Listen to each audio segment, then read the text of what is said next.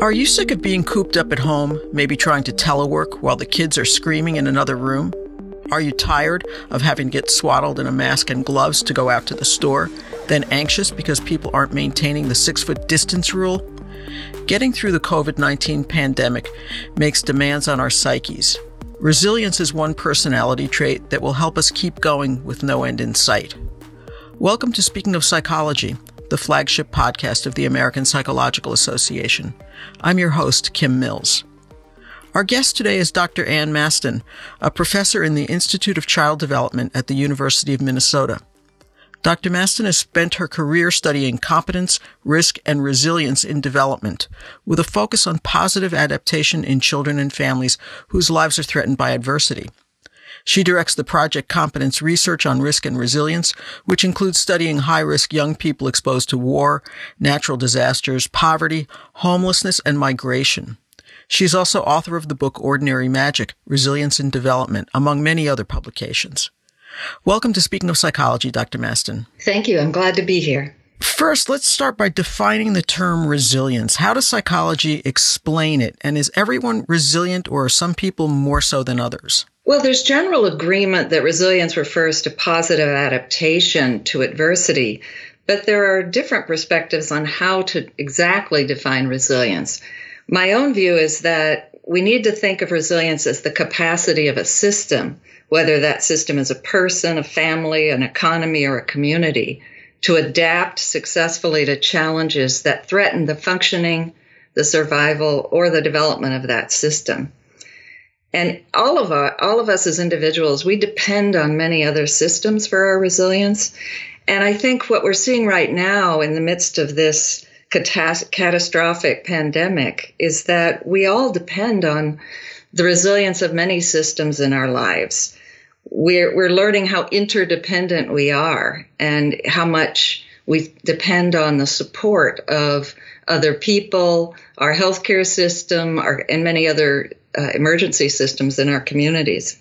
So I was going to ask if are we born with resilience? Is this innate? Do we learn it, or is it a little bit of both? Well, we human beings are prepared to develop resilience in the sense that we have a long history in our species of biological and cultural evolution that it has equipped us with tremendous potential for resilience, but we all have to develop and have that potential nurtured. So it's a combination of the capacity that human beings have as part of their heritage, but also what they learn through experience and education and good nurturing. So if I'm a parent, how do I build resilience in my children? What are some of the things that I should do and not do to help them become resilient when they grow up? Well, nurturing resilience in children is a lot like building children who are healthy and competent, because many of the most important protective factors for resilience also contribute to generally good development. They help us get through life in basic ways as we grow older. But in terms of building resilience, I think the ways that parents have to work is to balance what they do. Parents are always trying to strike a balance between providing protection and the freedom to learn and grow so that kids get ready for life. And so, on the one hand, parents want to support their children, particularly in dangerous situations. Our urge is to protect, but children also need experience with adapting and learning how to get up after they fall down. And I think it's helpful to think of this in terms of our immune system. We all have an immune system, and it also develops. And we've learned from science over the years that in order to develop a healthy immune system, you really need to have some exposure to challenges. And we even give our children inoculations to challenge them further, to boost up their immune system. And I think the same thing is true for building resilience. Children need some experience with adversity, so you can overdo protection. In the case of very dangerous situations, of course, we step in as parents. But we're all striking a balance, and it's important for parents to appreciate that they know their children best. They know, what their children are capable of. They have, can pay attention. When do my children need support, and when do they need to build the confidence of doing something on their own? This calls to mind for me the concept of helicopter parenting, which is fairly common in the U.S. right now, at least among more privileged families. Is this something that is hurting our kids' resilience? I would imagine that in some situations it may be limiting the confidence that our children develop about what they can do. But the notion of helicopter parenting probably has a lot to do with the expectations and resources our children have. I certainly think that there are parents and situations where there's a little bit too much support, in the sense that children need to build up a sense that they can do things on their own. They need to have challenges, not too extreme. Just like when you get an inoculation, you don't want something that's going to make you ill. We provide a challenge that children can respond to. But all kids need a chance to, figure things out on their own. And I think our job as parents is to provide the kind of opportunities to gradually develop confidence and skills in what you can do on your own. And, maybe we live in a time of anxiety. And I think when parents get anxious, they may step in and hover a little bit too much. So with what is happening to us today, having to maintain social distance and basically shelter in place, this is very different from the kinds of trauma that we think of as really testing our resilience, like wars, floods, earthquakes, disasters. But on the other hand, it's something that's pretty unique in modern existence. Do you think that this pandemic and what we're going through right now will test our resilience in the same way as those other types of events, or is this something completely different? Well, I think it's similar in many ways and extremely challenging. But the word I keep hearing people use right now is surreal. And I think that word captures the feeling that a life is being so utterly altered by something that we cannot even see, that can kill us and harm our loved ones. In the case of something like a tornado or a building being destroyed, we see the damage. And I think the images that make us realize how threatening this situation is are the ones we see on television of, emergency rooms and the hospitals that are overwhelmed. That I think those convey the same sense of urgency as we see during a war zone or during the aftermath of a natural disaster.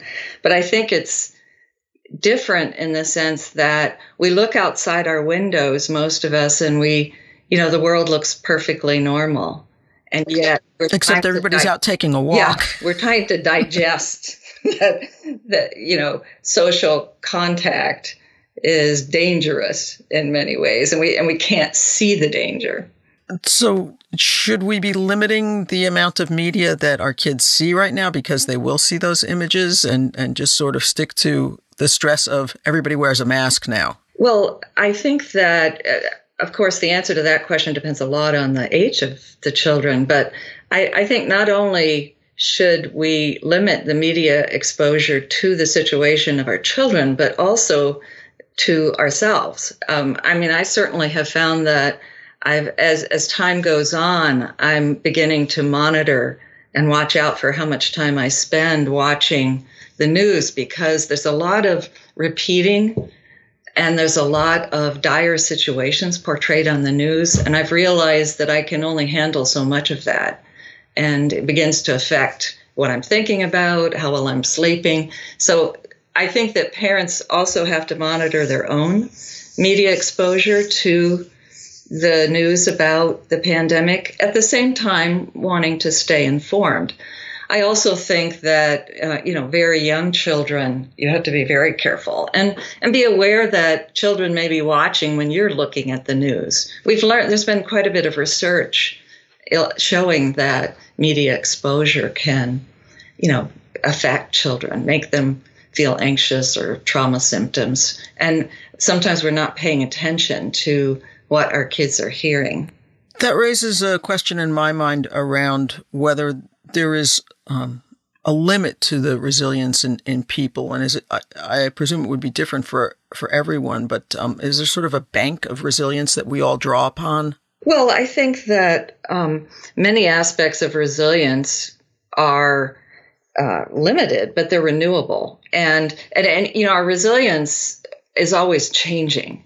And for example, if you don't feel well, you won't have as much resilience as when you do. If you don't get enough sleep, you won't have as much resilience and so forth. But, just like our immune system, under difficult circumstances, we do have the capacity as parents and people to surge. We do have surge capacity, but that may be temporary. We can get depleted if we, day after day after day, if you are working hard to deal with challenging things, you can simply get exhausted and overwhelmed. And then we need to kind of step back and try to replenish and restore our capacity.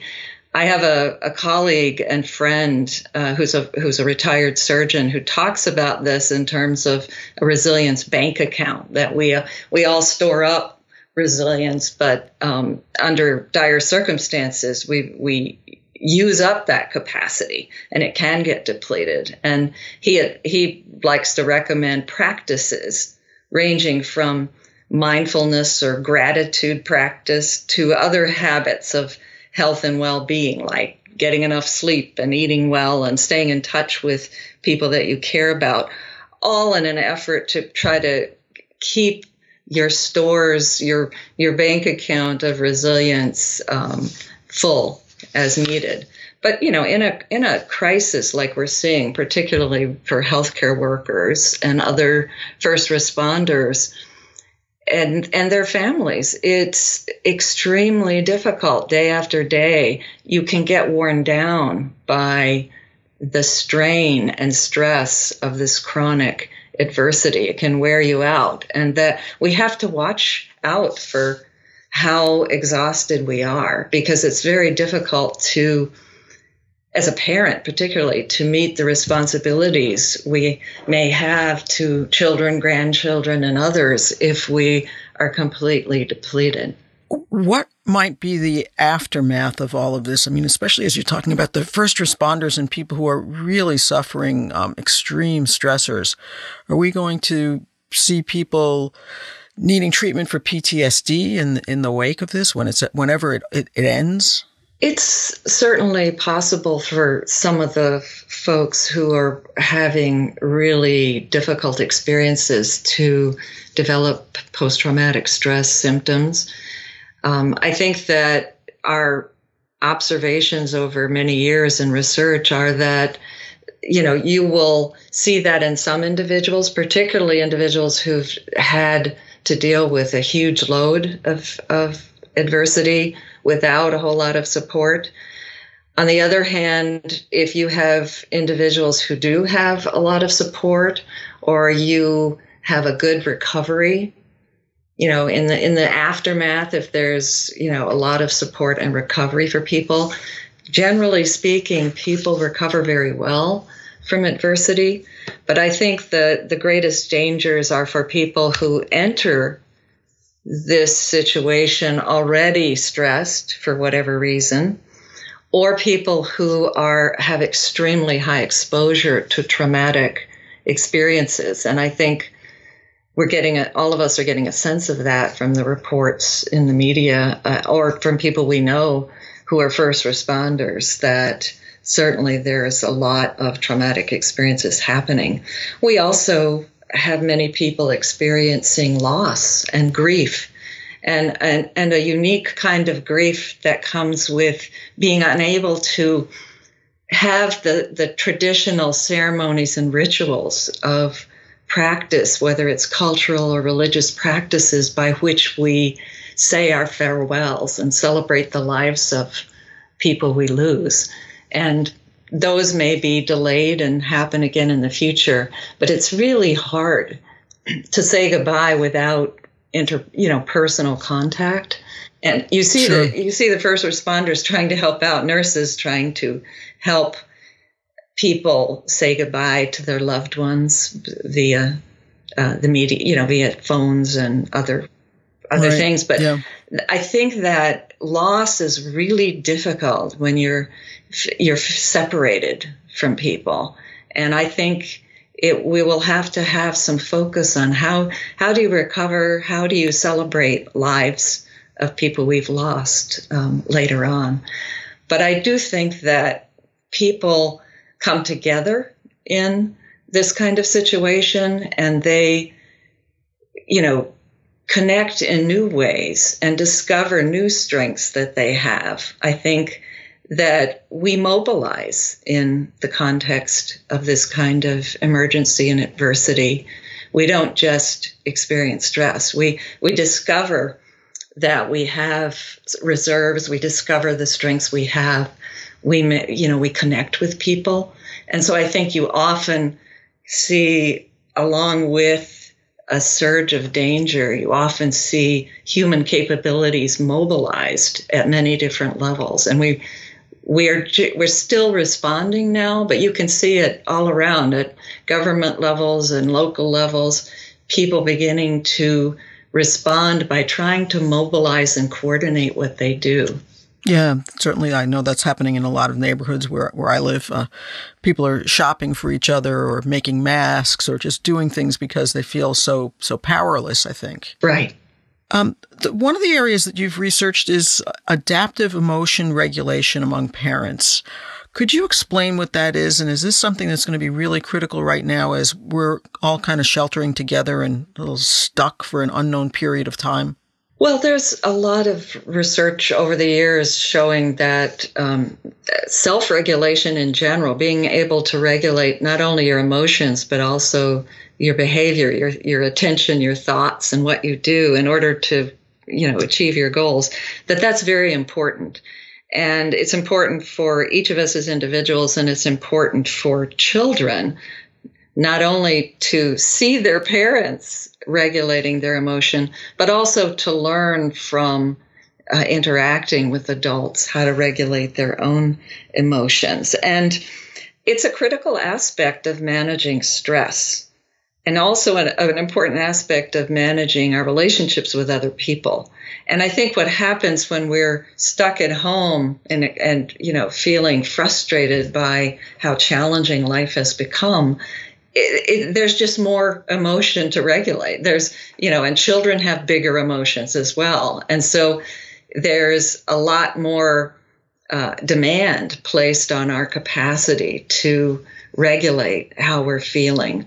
And I think that a lot of the practices people talk about to restore equilibrium or to make deposits in our resilience bank accounts, a lot of those practices have to do with self-regulation. So people try, doing things like mindfulness practice or yoga or getting some exercise or listening to music or, doing all kinds of things to try to calm our minds and settle our anxieties. There are many different ways to do this, and there are also religious practices ranging from prayer to meditation to try to do the same thing. And as the demands grow on us during this crisis, I think it's important to pay more attention to the ways that we regulate how we're feeling, that we, first of all, pay attention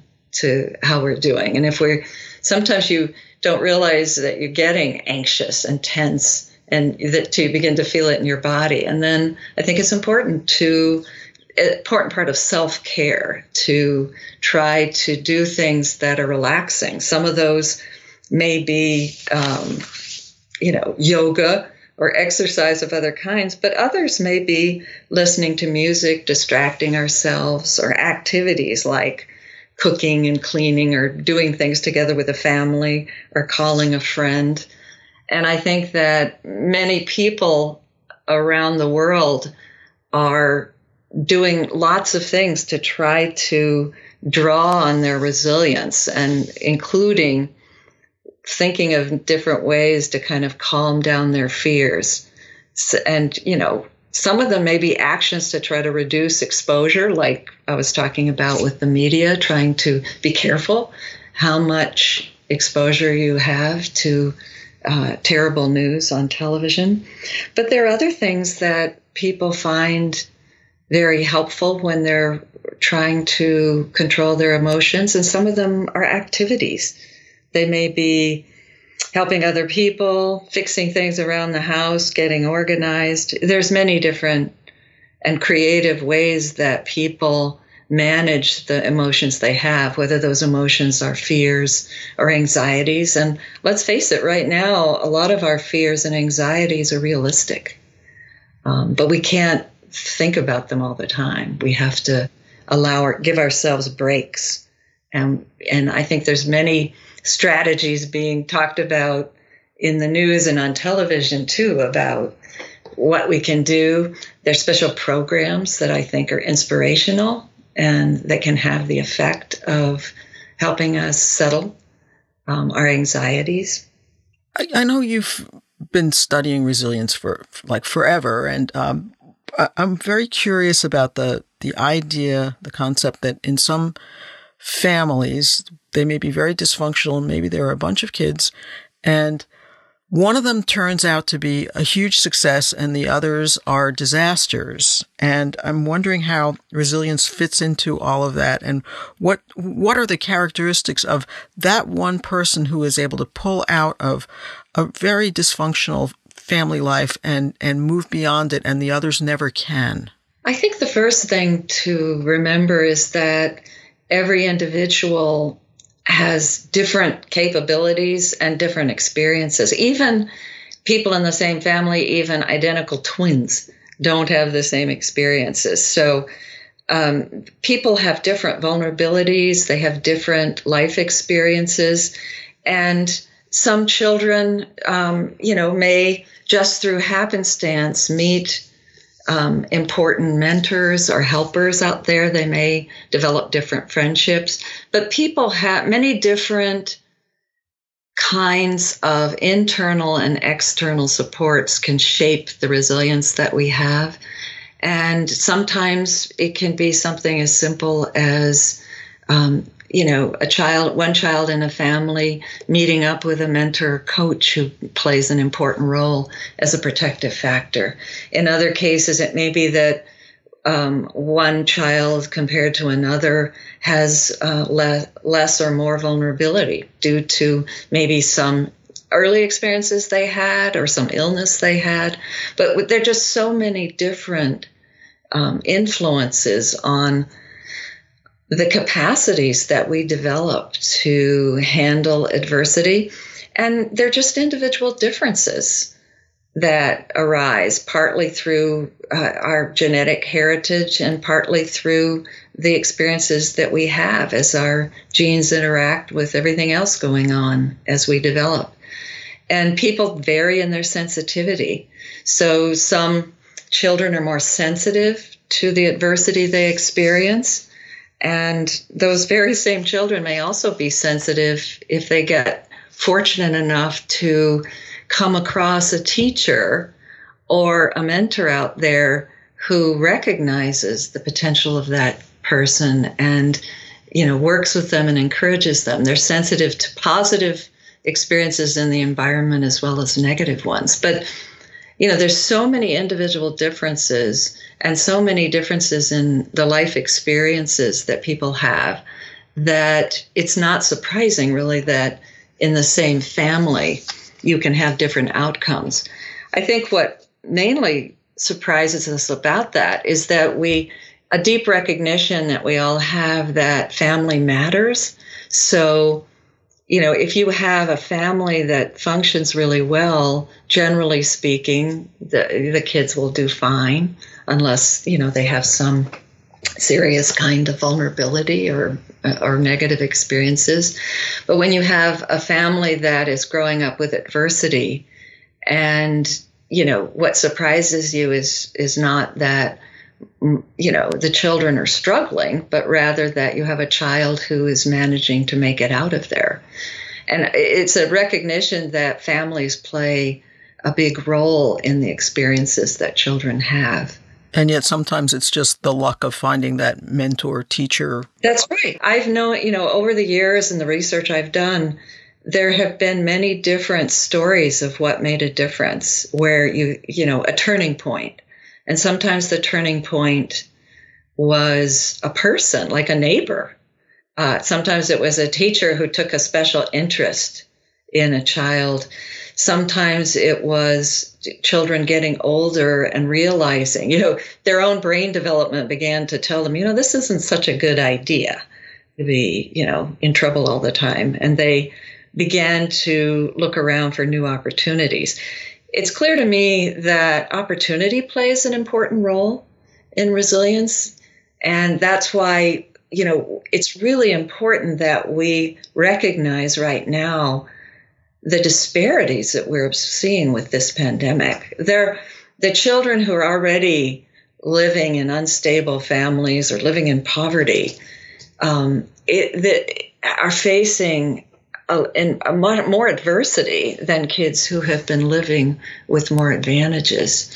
And children who have in homes with more space in them or more resources of like high-speed internet and better computers and so forth, they have some advantages and opportunities to make it through the current homeschooling, for example, than children who have no internet connection and no resources at home, or people who can help them with their homework and so forth. There's a term in psychology that talks about what happens after things like this, post-traumatic growth. Do you see opportunities for that? Is that something that you look into as well?